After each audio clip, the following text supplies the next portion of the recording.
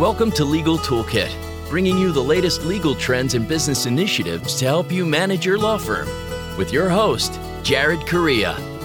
You're listening to Legal Talk Network.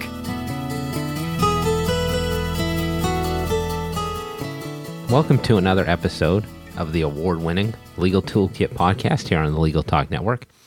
If you were looking for the Rob Gronkowski retirement party, so is he, probably.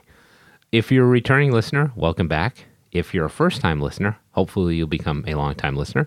And if you're a David Dahl, Colorado Rockies outfielder who I spent maybe too much money on in my fantasy baseball draft auction, now is the time to perform and to meet your potential. As always, I'm your show host, Jared Correia, and in addition to casting this pod, I am the CEO of Red Cave Law Firm Consulting, which offers subscription-based law practice management consulting services for law firms, bar associations, and legal vendors. Check us out at redcavelegal.com. I'm also the COO of Gideon Software, Inc., which offers chatbots, a first-to-market chatbot builder, and predictive analytics created specifically for law firms. Find out more about that at www.gideon.legal. You can also listen to my other podcast, The Lobby List, which is a family travel show I host with my wife Jessica on iTunes. Subscribe, rate, and comment. We travel everywhere. But here on the Legal Toolkit, which is what you're listening to right now, we provide you twice each month with a new tool to add to your own legal toolkit so that your practices will become more and more like best practices. In this episode, we're going to talk about the future of transactional law practice. Exciting, I know, but we will make it exciting, I promise. Before I introduce today's guest, let's take a moment to thank our sponsors. Answer One is a leading virtual receptionist and answering services provider for lawyers. You can find out more by giving them a call at 800-ANSWER1 or online at www.answer1.com. That's www.answer1.com. Scorpion crushes the standard for law firm online marketing with proven campaign strategies to get attorneys better cases from the internet. Partner with Scorpion to get an award-winning website and ROI-positive marketing programs today. Visit scorpionlegal.com/podcast. We would like to thank our sponsor, Thomson Reuters Firm Central, cloud-based legal practice management that streamlines your day and automates non-billable administrative tasks so you can accomplish more with less. TimeSolve is the #1 web-based time and billing software for lawyers. Providing solutions since 1999, TimeSolve provides the most comprehensive billing features for law firms big and small. www.timesolve.com. Without the E. TimeSolv.com. My guest today is Wasim Quadir, who is the co-founder and CEO of DraftLens, an AI-powered contract drafting platform built by lawyers for lawyers that's currently being used by several AmLaw 200 firms, as well as small to mid-sized firms. Prior to starting DraftLens in 2017, Wasim was an associate at Arnold & Porter, where he worked on mergers and acquisitions and general corporate contracting with a specialty in biotech and other IP-intensive industries. Sounds like a lot of stuff I don't understand. He also graduated from Harvard College and went on to attend the University of Michigan Law School, where he was an associate editor of the Michigan Law Review. Pretty good credentials, my friend, and welcome to the big show, Wasim. Hey, thanks for having me, Jared. Great to be here. Excellent. We love having new people on the show, and you're a first-time guest. All right, so let's get into it. We're recording this just before the Sweet 16 of the NCAA tournament 2019, just so everybody knows. This will be released after probably the finals are done. So now you're on the spot, and people will be able to check your accuracy with Wasim, but you're a big blue guy, right? You went to Michigan. So where does Michigan end up this year in the tournament? Thanks for putting me on the spot. I think we No pressure, but everybody's going to know whether or not you're right. I know. Let's see. I think we go another round. I think we make it past Texas Tech this coming Thursday, and end up getting knocked out by Gonzaga in the Elite Eights. Unfortunately, I'd like to see us go all the way, but I think it'll end up being Duke or UNC. That's a conservative prediction. That's fair. Who do you have winning in the bracket? Duke, you said? Yeah. All right, good call. I'm a Duke fan, actually. People don't know that about me, I don't think, because I don't broadcast that, but I really like Duke basketball. Yeah. Always have. Not a front runner. I was there when they sucked. Well, I guess they never really sucked. All right, and follow up on this question, like, how much do you hate Chris Webber? You know, that was a little bit before my time. I wasn't a Wolverine back then. No, but, you know, I've heard the myth. You're referring to the timeout. presumably. Yes. Yes. Yeah. I no, mean, has Chris Webber done something to you in your personal life that I should know about? He took my parking spot that one day. No, yeah, I've just heard about it through Laura. I've seen the clips. Surprised that it still reverberates. What, like 30 years, 35 years after the fact? Yeah. People still have strong feelings for it. I think partly because he never came clean and owned it to this day. Yeah. Yeah. Yeah, but All right. Enough Michigan talk. Yeah. Should we talk about law practice? What do you think? Let's do it. Yeah, let's do that. All right. So I'm interested to know, you're at a big firm, you had a nice practice going, it sounds like. Why did you decide to leave and then focus on reforming what transactional law practice is and means? Because that's a small job, right? And it's partly because transactional law practice is a pain, right? Yeah, I mean, I think that's correct. Despite being a pain, I will say for the record that I did enjoy it quite a bit, but I walked away because I just saw an opportunity to remedy those pain points that were plaguing my practice, even at a big firm. I mean, there's just such a lack of innovation in the space. I think the last big improvement was the transition from typewriters to MS Word, and then the technology stack that lawyers have been using has been largely stagnant since. I mean, the way you draft agreements is pretty much been the same for many, many years. It starts with finding the right sample document, precedent document to start from. Invariably, that's going to not match the parameters of the deal that's in front of you, so you've got to renegotiate that against yourself. You've got that this might entail hunting and pecking for clauses in other deals that you've done, which is another tedious process because these are scattered, throughout your firm's file management system. And then once you've assembled the terms, if you're particularly diligent, you'll find 5 or so versions of the same clause that you're looking for, just so you can read them against each other and get a sense of what the moving parts are. And you have to stitch it all together, make the defined terms line up, not to mention all the secretarial type administrative work that goes into making sure unused defined terms don't appear in the index of defined terms, and so on, managing signature pages. It's just a very, very inefficient process that just is begging for some sort of automated, intelligent 21st century solution. Reminds me of why I left law practice. Yeah. And you did too. So you saw an opportunity. Yes, exactly. All right. So now most businesses, I think, most non-legal businesses will seek to root out inefficiencies, right? But lawyers love inefficiencies. If they can do something less efficiently, for the most part, they're into it. Like paper, cash, bring it on. But I think that's changing a little bit, and more modern law firms are focusing on being more efficient. They want to reduce their overhead. They want to make more money. So why then do inefficiencies related to transactional law practice continue to persist, including the fact that lawyers just seem to wallow in inefficiency? Yeah, I mean, it's a hard question to wrap your head around. I mean, legal services, it's a very competitive industry. There are a lot of law firms out there. A lot of clients have told me that they largely see them as fairly fungible with each other. Yet why are they not investing in improving their operational processes? A mentor once told me that a company like Apple makes phones. That's their product, among other things. Lawyers, or at least a transactional lawyer's unit of production, is the documents. Yet, while Apple invests, billions in maximizing supply chain efficiency and production processes, you don't see that with law firms. And I think there's a couple of reasons for that. I mean, for starters, lawyers are just very conservative by their nature. I think a lot of lawyers see their primary responsibility as minimizing a risk and exposure for their clients.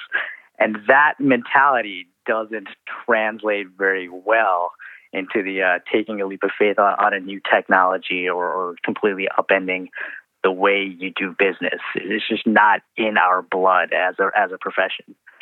Secondly, I think a big reason behind the lack of innovation in the legal operations space is the what I call the perverse incentive problem. This is basically lawyers charging by the hour, and that basically incentivizes lawyers to take as much time as the client is willing to permit on a given project. So the incentives simply aren't there for lawyers to try and turn things around as quickly as possible. But like you said, that is starting to change. And I'm fairly optimistic going forward. And, like you said, some firms tend to get it while other firms still try and milk their hours. I like the perverse incentive. That sounds like the name of a gentleman's club in Providence. Did you just come up with that? I've used the phrase before, but I think it actually comes from the economics literature. Oh, maybe I should be reading more economic texts. I won't tell you what else I'm doing in my free time. All right. We're going to take a break. Streetlights just came on. My mom's telling me to come home. Here are some things you should buy. Imagine billing day being the happiest day of the month instead of the day you dread. Nobody went to law school because they love drafting invoices for clients. At TimeSolve, our attorneys save on average over 8 hours a month in billing work. That means more billable time and turning billing day into happy day. Learn more about how to get to your time and billing happy place at timesolve.com. That's www.timesolv, leave off the e.com. Remember, that's timesolv.com. Is your firm experiencing missed calls, empty voicemail boxes, and potential clients you'll never hear from again? Enter Answer One Virtual Receptionists. They're more than just an answering service. Answer One's available 24/7. They can even schedule appointments, respond to emails, integrate with Clio, and much more. Answer One helps make sure your clients have the experience they deserve. Give them a call yourself at 800-ANSWER1 or visit them at answer1.com/podcast for a special offer. Thanks for staying with us. I was on walkabout, but I'm back now. I'm here talking with Wasim Quadir of DraftLens. We're here podcasting about the way that law firms can reformat transactional practice. So Wasim, there's been a lot of legal tech innovation in the contract space in recent years. I've seen softwares like contract drafting, contract automation proliferating. So you're in the space as well. So what do you think is driving that? A couple of things. We were just talking about the perverse incentives created by the billable hour model. So first and foremost, that model of charging for client services is falling by the wayside. It's starting to, at least. We're seeing an uptick in requests from clients for alternative fee arrangements, AFAs. These may come in the form of fixed fees for a given deal, or it may come in the form of budget caps. I've even seen something it's called value-based pricing, where firms just sort of make up a price for a given product after the fact. So after they've put the work into it, they'll just say, this feels like it was maybe worth, X $1,000 to the client, and clients are apparently comfortable with that. So in a non-billable hours world, the incentives are totally different. In that universe, every hour you save accrues directly to your bottom line as a law firm. Secondly, the technology is maturing. We've seen tremendous advancements in AI and natural language processing, primarily driven by other fields. We're all familiar with Amazon's Alexa and Siri. Those sorts of technologies are finding their way into legal tech, primarily pioneered by venture capital. I think last year in 2018, we saw about a $1 billion inflow into legal tech startups from venture firms. About a third of that was directed towards AI-based legal startups. And that's just creating a whole new wave of technologies that clients are also pressuring their law firms to adopt. I've even heard stories of RFPs, requests for proposals, in which clients will ask their firms, so what are you doing on the technological front to make sure that you're going to deliver services to us as efficiently as possible? And for their part, firms are getting increasingly comfortable migrating to the cloud. And once you're in the cloud and comfortable with that from a security concern, this just opens up a world of possibilities for you in terms of adopting different cloud-based legal tech providers. So there's a lot of reasons why I'm optimistic about the future in this space. Yeah, pricing technology will drive a lot of this, I think, and is finally starting to do so. And then you've also got like a lot of millennial attorneys jumping into the space now. And there's going to be a massive wave of that coming up soon. Yeah, no, that's a very great point. And I think for these firms to retain those millennials instead of having them walk away after 2 years, which is just a tremendous loss of investment for these firms, they're going to be forced to adopt these technologies that make life and the practice of law a lot easier and more pleasurable for attorneys. Yeah, all right. So we just talked about like the things that make this innovation possible, like law firms are kind of changing their attitudes slowly but surely. A lot of investment money is coming into legal tech. So now let's talk about the themes that are emerging with companies in this space, this contract automation space. Who are the big players? What's driving what they're doing?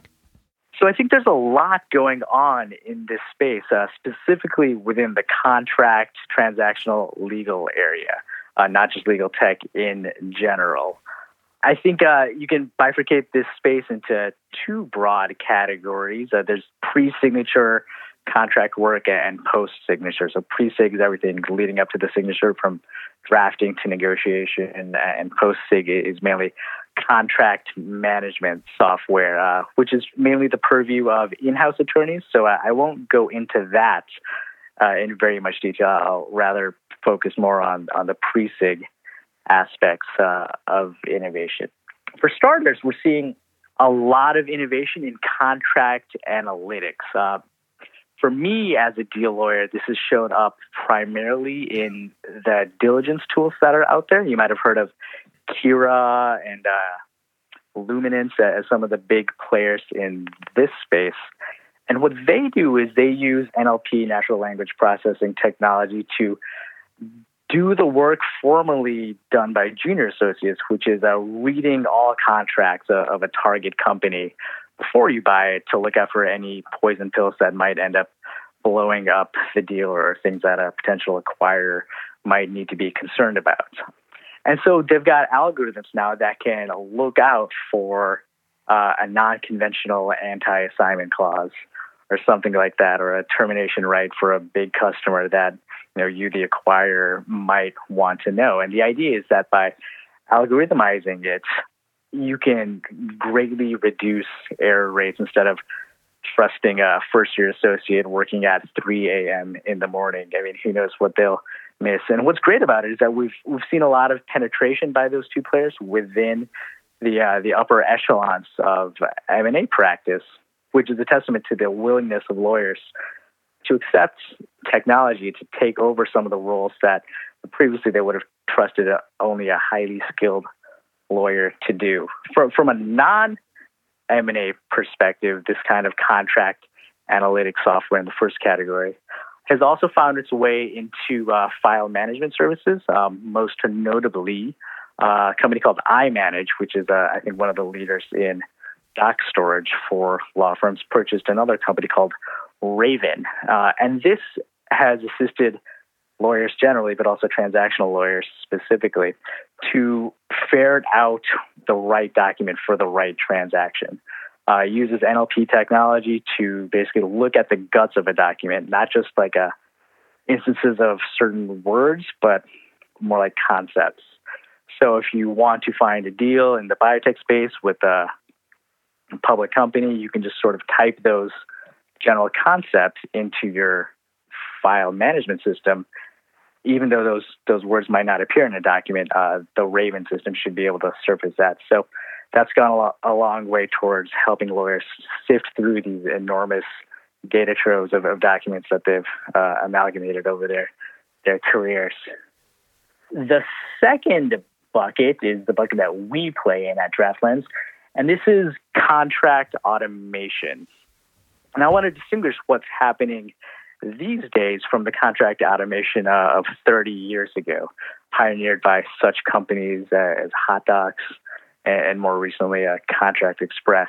The idea here, in broad strokes, is to use technology to automate your contracts. Basically, and this happens by coding out your contracts in a pseudo computer science language. You can download a Word plugin, for example, and then add brackets around the parts of a contract that tend to move, such as a party name. So that way, going forward, you can simply type in a party name once and it'll populate through the entire document. That's a fairly straightforward example, and that's the kind of thing that, let's call it contract automation 1.0, has been good for. It's been fairly complex, which is why I don't think it's taken off too much within law. Basically, you need almost a computer science degree to make a really powerful use of that. And so we've seen a cottage industry of coders who specialize in these contract automations, who do it for law firms on an hourly basis, because lawyers just don't have the tools to learn a whole new coding language themselves. The next generation of contract automation, which is where we're playing in, uses AI to make the automation of contracts fairly idiot-proof, so that even a lawyer can do it. I can say that because I used to be one. And there's no way I would have been able to learn a whole new computer science skill just to automate my documents. So what we're basically allowing lawyers to do is just point and click using a very graphical, intuitive system in order to automate their contracts, not just party names and the like, but also more complex conditional logic. And we're automatically automating a lot of the things that you don't even have to do manually, such as defined terms, indices, going from singular to plural on certain verb tenses. That's all baked right into the system and doesn't even require any sort of coding out on the lawyer's behalf. All right, so let's pause there, because I think you just called lawyers idiots. Am I right on that? No. Yes? Yes, but I did justify it, because I used to be a lawyer, but only in the contract drafting space. Only in the coding space. That's good. That's good. I used to be a lawyer as well. Sometimes I consider myself an idiot also.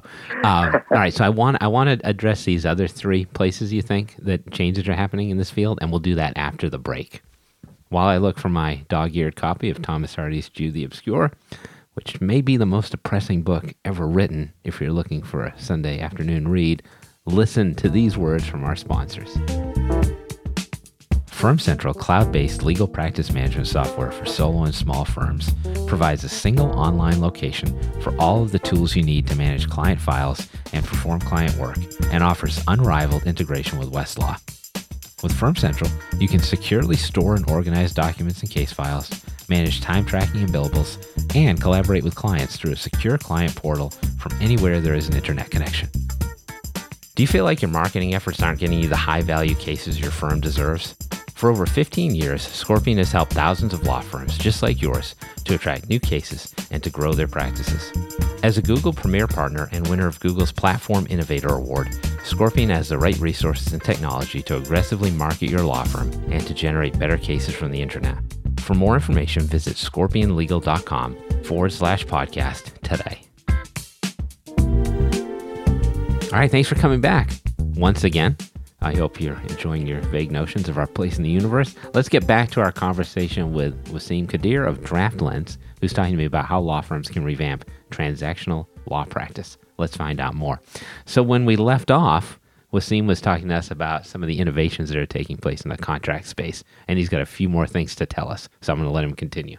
Yeah, thanks, Jared. So another big area of innovation is around contract review. So in addition to drafting contracts from scratch at the beginning of a deal, one thing lawyers do on the transactional side is review documents they may have received from a counterparty to a deal that their client is trying to sign. And as you might imagine, there's a whole host of new technology geared towards making that process easier.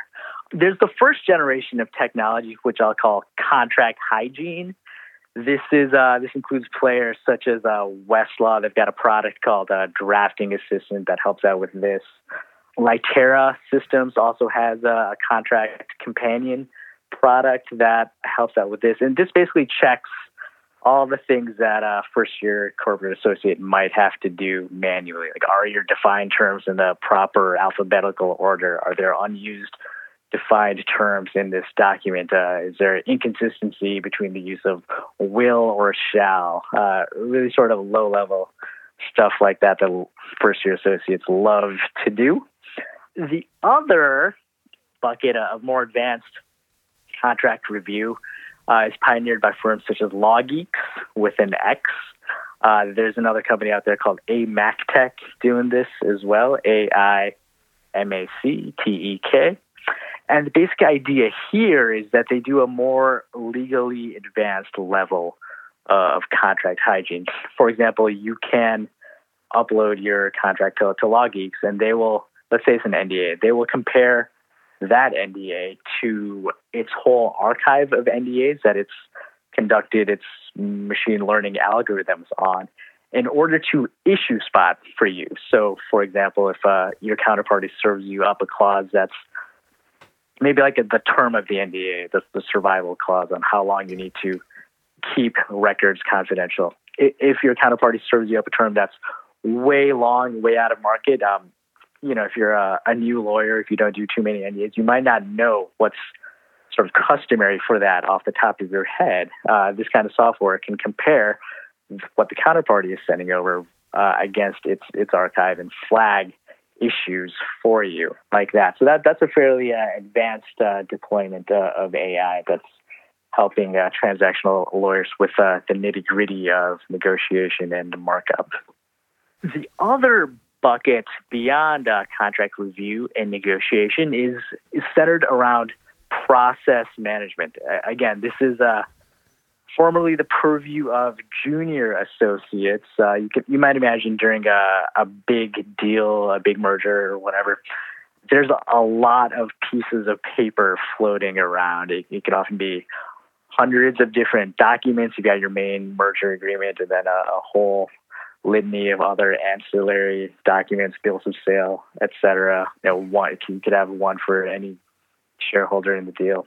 And managing that process of keeping track which party is currently responsible for which documents, and then keeping track of the hundreds of signature pages floating around. It's a very time-consuming process, but the stakes are so high that you can't simply throw a legal secretary or a paralegal at it. It's often a first or second year lawyer charging hundreds of dollars per hour for this very administrative function. And that pain point has given rise to a lot of process automation companies.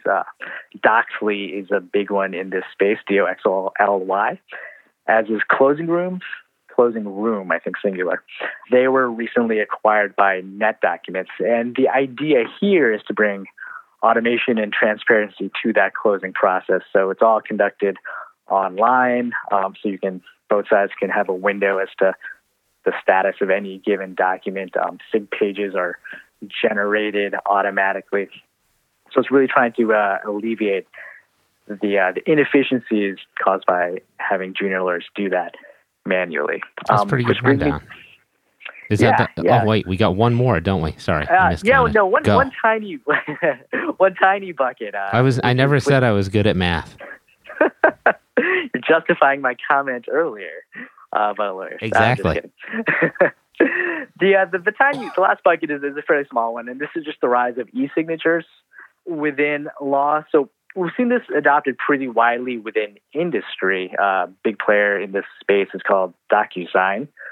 But we're also seeing lawyers start adopting that as well. And that basically allows individuals to sign digitally their documents instead of pen and paper. And lawyers are growing increasingly comfortable with that. In fact, DocuSign has integrated with Doxly and a number of other players so as to make the process management portion of it, that's the former bucket, pretty seamlessly integrated with the signature page management, which is this final piece. Yeah, it's pretty good. That's a nice rundown, I have to say. I'm impressed. Although I can't imagine most, I think you said first year associates doing determining whether will or shall is being used. I'm sure they wake up in the morning being like, oh yes, let's review contracts today. All right. Now that we've talked this all over, let's scare the living hell out of everybody. Are you ready? So here's the question that people always get jumpy about in the legal industry. What's the potential for AI like this to replace the work of transactional attorneys? Because that's a big fear.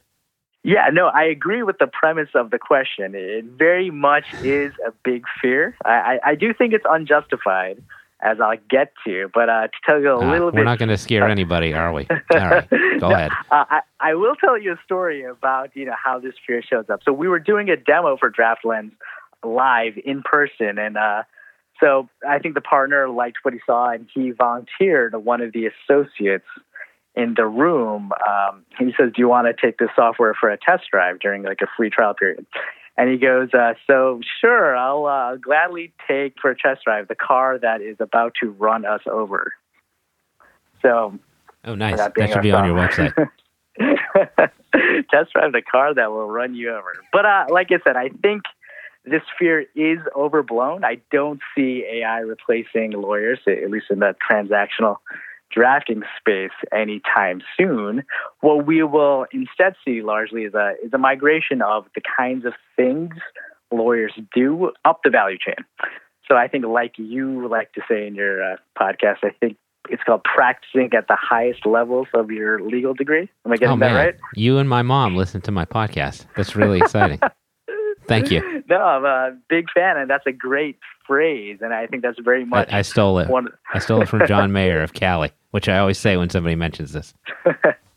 Well, that's very much the belief that DraftLens was founded on, that lawyers should not be, struggling over like alphabetization of defined terms. So you want to practice for the very reasons that you went to law school, not to be a glorified secretary. So, like when we saw typewriters being replaced by Microsoft Word, it didn't put legal secretaries out of a job. What it enabled them to do is be a lot more effective in the types of assistance that they would be able to provide the firm. I think we're going to see the same thing with AI making associates and lawyers across the board all the more efficient.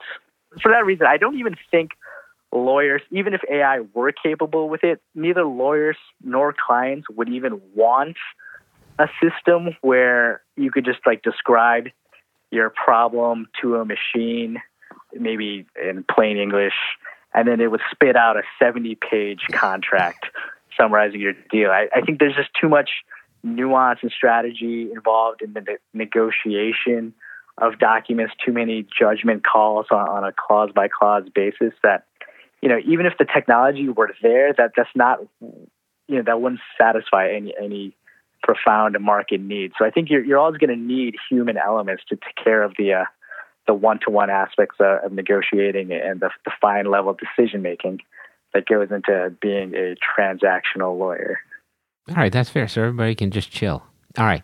So finally, on the legal stuff, how does AI figure into the future of contract drafting? Your brief thoughts, kind of a 30,000-foot overview. Yeah, I think we're seeing it on the ground already. This is something that we're trying to pioneer here at DraftLens. I think you're going to see a lot of integration with market data. For example, you might see the ability to upload your entire history of documents, and then you could have some software intelligently develop a new agreement for you from that sample data set you've uploaded. But, instead of doing it in an unintermediated way, it would sort of walk you through the different variations of, like, say, a confidentiality clause in a merger agreement. These are the different forms it can take. These are where we include materiality qualifiers. Do you want to include them here? Sort of a step-by-step fashion, coupling it with data on what's market or industry standard for a given clause, or what's, tends to be your preferred formulation for a given clause, given that history of documents that you have fed into the system. I think we're also going to see a lot of integration across the 5 different buckets of innovation that we outlined for you earlier.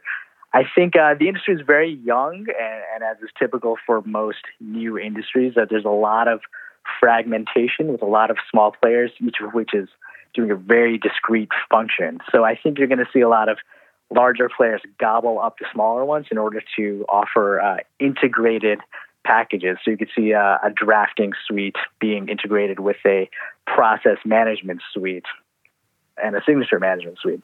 So you can sort of go from top to bottom of a transaction in one place that's assisting you with AI in every step of the way.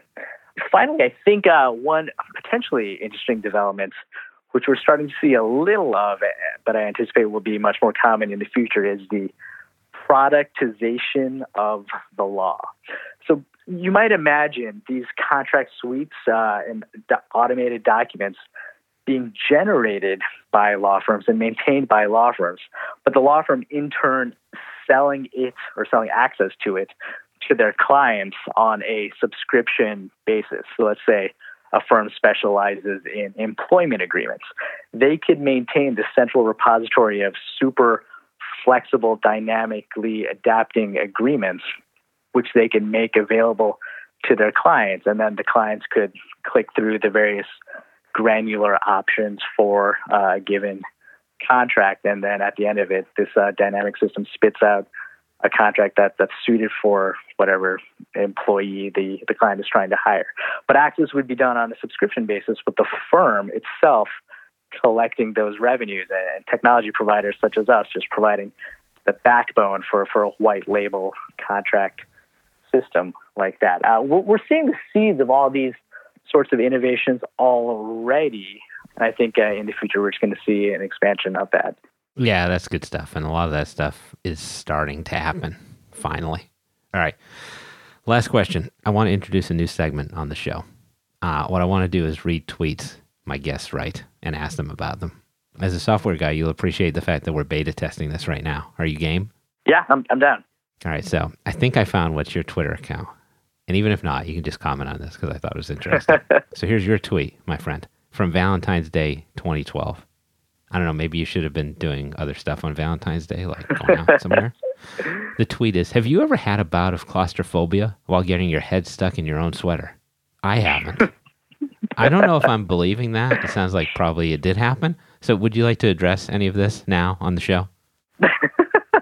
No, I think that totally happened. You did find the right Twitter account, and I don't actually remember the incidents, but no, that totally sounds like something I would say. And the fact that I'm saying I haven't had that happen is just like a clear indication that it totally did happen. Yeah, I think I probably got my head caught in a sweater and had a momentary bout of claustrophobia. Has that happened to you? We've all been there. Just it's all right. Yeah, okay, just me? Okay. The internet is forever. 7 years later, we're talking about this. I'm going to dig up some of your old tweets and spit them back at you now, Jared. That would be that. I would love that. You hit me up. We could do a whole podcast on that. I'm ready to roll. Let's do it. Sadly, we've reached the end of yet another episode of the Legal Toolkit podcast, but I think we ended on a high note. This was the podcast about recentering transactional law practice, and we've been talking with Wasim Quadir of DraftLens. Now, I'll be back on future shows with further insights into my soul, the soul of America, and the legal market. If you're feeling nostalgic for my dulcet tones, however, you can check out our entire show archive anytime you want at LegalTalkNetwork.com. So thanks again to Wasim Quadir of DraftLens for making an appearance as my guest today.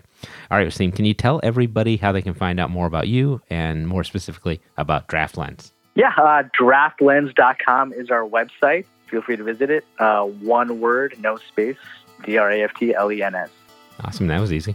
So thanks once more to Wasim Quadir of DraftLens, who was our guest today. And finally, thanks to all of you out there for listening. This has been the Legal Toolkit podcast, where it's always lit.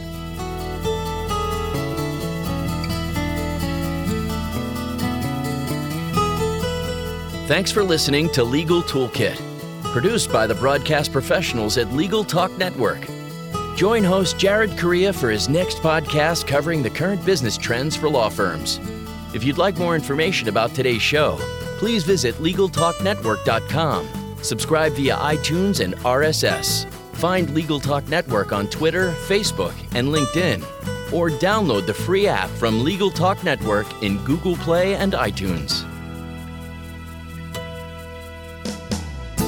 The views expressed by the participants of this program are their own and do not represent the views of, nor are they endorsed by, Legal Talk Network, its officers, directors, employees, agents, representatives, shareholders, and subsidiaries. None of the content should be considered legal advice. As always, consult a lawyer.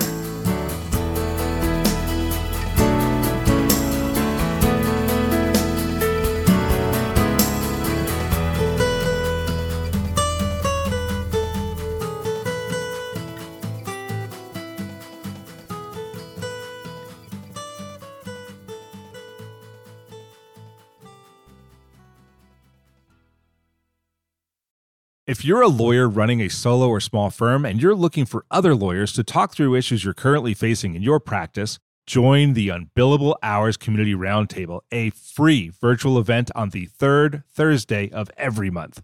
Lawyers from all over the country come together and meet with me, lawyer and law firm management consultant Christopher T. Anderson, to discuss best practices on topics such as marketing, client acquisition, hiring and firing, and time management. The conversation is free to join, but requires a simple reservation.